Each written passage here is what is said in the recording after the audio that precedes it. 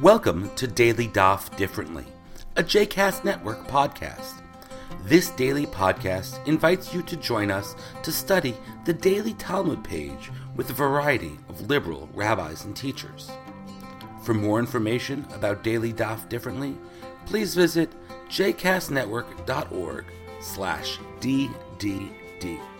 For more information about the other JCast Network podcasts and blogs, please visit jcastnetwork.org.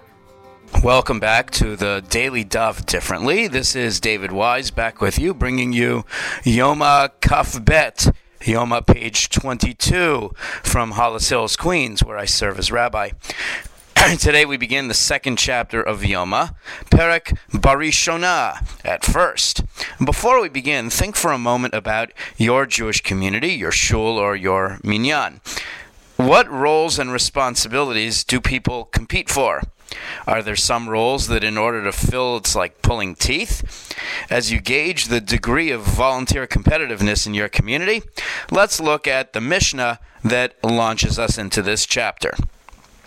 Barishona kol mi sherotze litrom et hamizbeach torem. We learn about priestly excitement to engage in the task of Trumat Hadeshen, the sweeping of the ashes off the altar after the burning of the sacrifices. The Kohanim's custodial broom squad, if you will.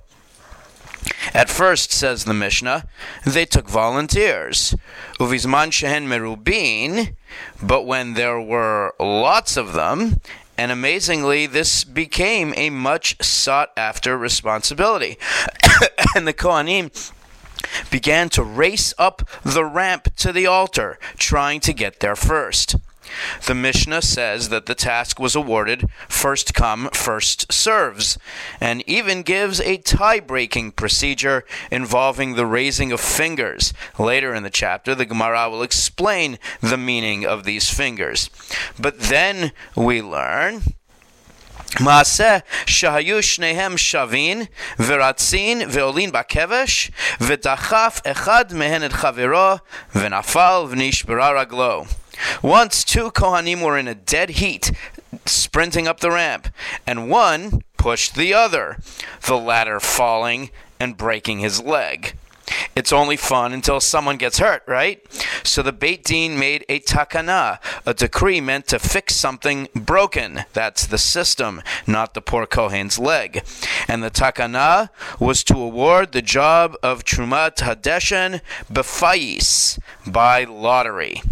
That's our very entertaining Mishnah. The very first question the Gemara asks is, if they knew how popular Trumat Hadeshen would be, why not establish the lottery from the outset?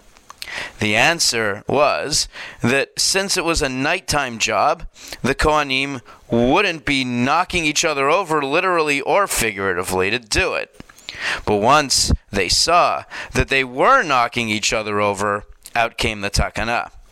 The Gemara then argues that the takana wasn't to decrease the number of volunteers, but to increase it by attaching plum jobs to Trumat Hadeshen, such as setting up the wood on the altar for the next day's offerings. Rav Ashi says there were in fact two takanot. The first was the introduction of the lottery to eliminate the danger born of competition. And the second came after Kohanim would blow off their lottery assignments. And that was the sweetening of the pot with other perks. Apparently, being a Kohen wasn't all glory and gifts. It was a government job, and not everyone born into it was so motivated to do it. Before delving further into the finger game the Kohanim had to play if there was a tie, the Gemara asks why the supervisors didn't just count the Kohanim instead of their fingers. And this leads to a longer discussion about counting Jews. The Gemara says, Kol hamoneh et Yisrael over belav. Whoever counts the Jews violates a negative commandment. Asur limnot et Yisrael afilu lidvar mitzvah. It is forbidden to count the Jewish people even for the sake of a mitzvah. The proof text that the Gemara accepts to support this claim comes from the first book of Samuel, when King Saul counts his troops in preparation to battle Amalek batilaim, by lambs.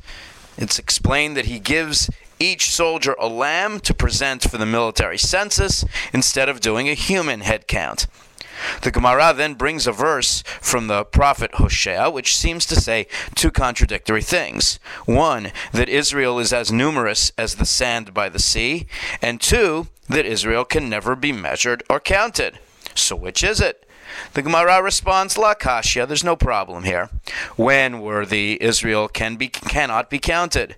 When unworthy, they are of a finite number, though the sand by the sea makes for a pretty big finite number. Having mentioned King Saul, the attention of the rest of Amud Bet turns to Israel's first king, a tortured Saul if there ever was one.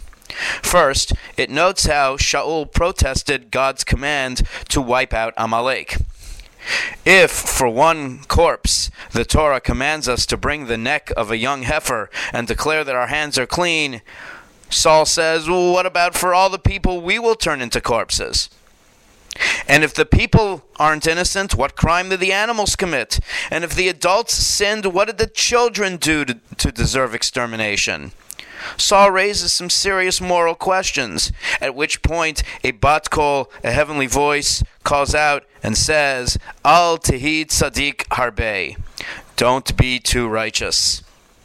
And says the Gemara, by the way, when Saul would later give his emissary Doeg instructions to slaughter the Kohanim, another heavenly voice admonished him, Al tirsha harbe, don't be so wicked.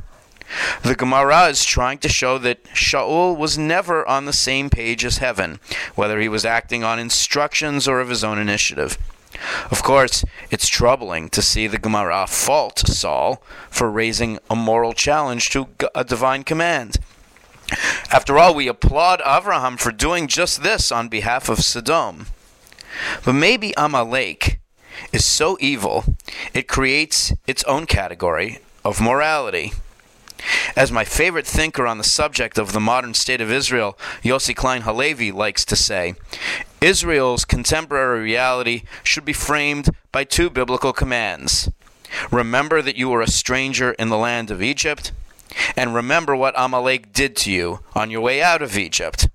Or even more simply put, on one hand, don't be cruel. On the other, don't be naive. Was the bat kol telling Shaul that in spite of his inclination to fulfill the first, he shouldn't forget the second? Don't be naive. The Gemara, though, can't end its discussion of King Saul with only condemnation. He was, after all, God's choice to rule over Israel. So it analyzes the verse, Ben Shana Shaul b'molcho, which likely means 1 year into Saul's monarchy. But Rav Huna takes Ben Shana to mean something more literal, what it usually means, 1 year old. What does it mean to refer to King Saul as a 1-year-old? Rav Huna said, Keven Shana shelo ta'am ta'amchet. Like a 1-year-old who wasn't sullied by the taste of sin. Rav Nachman Bar Yitzchak challenges Rav Huna, apparently recalling what it was like to change a toddler's diaper. And he says, Ve'ema keven shana shemeluchlach betit uvtsoa. Maybe it means he was as filthy as a 1-year-old covered in mud and excrement. And then Rav Nachman went on to have some pretty freaky dreams, which he took to be a punishment.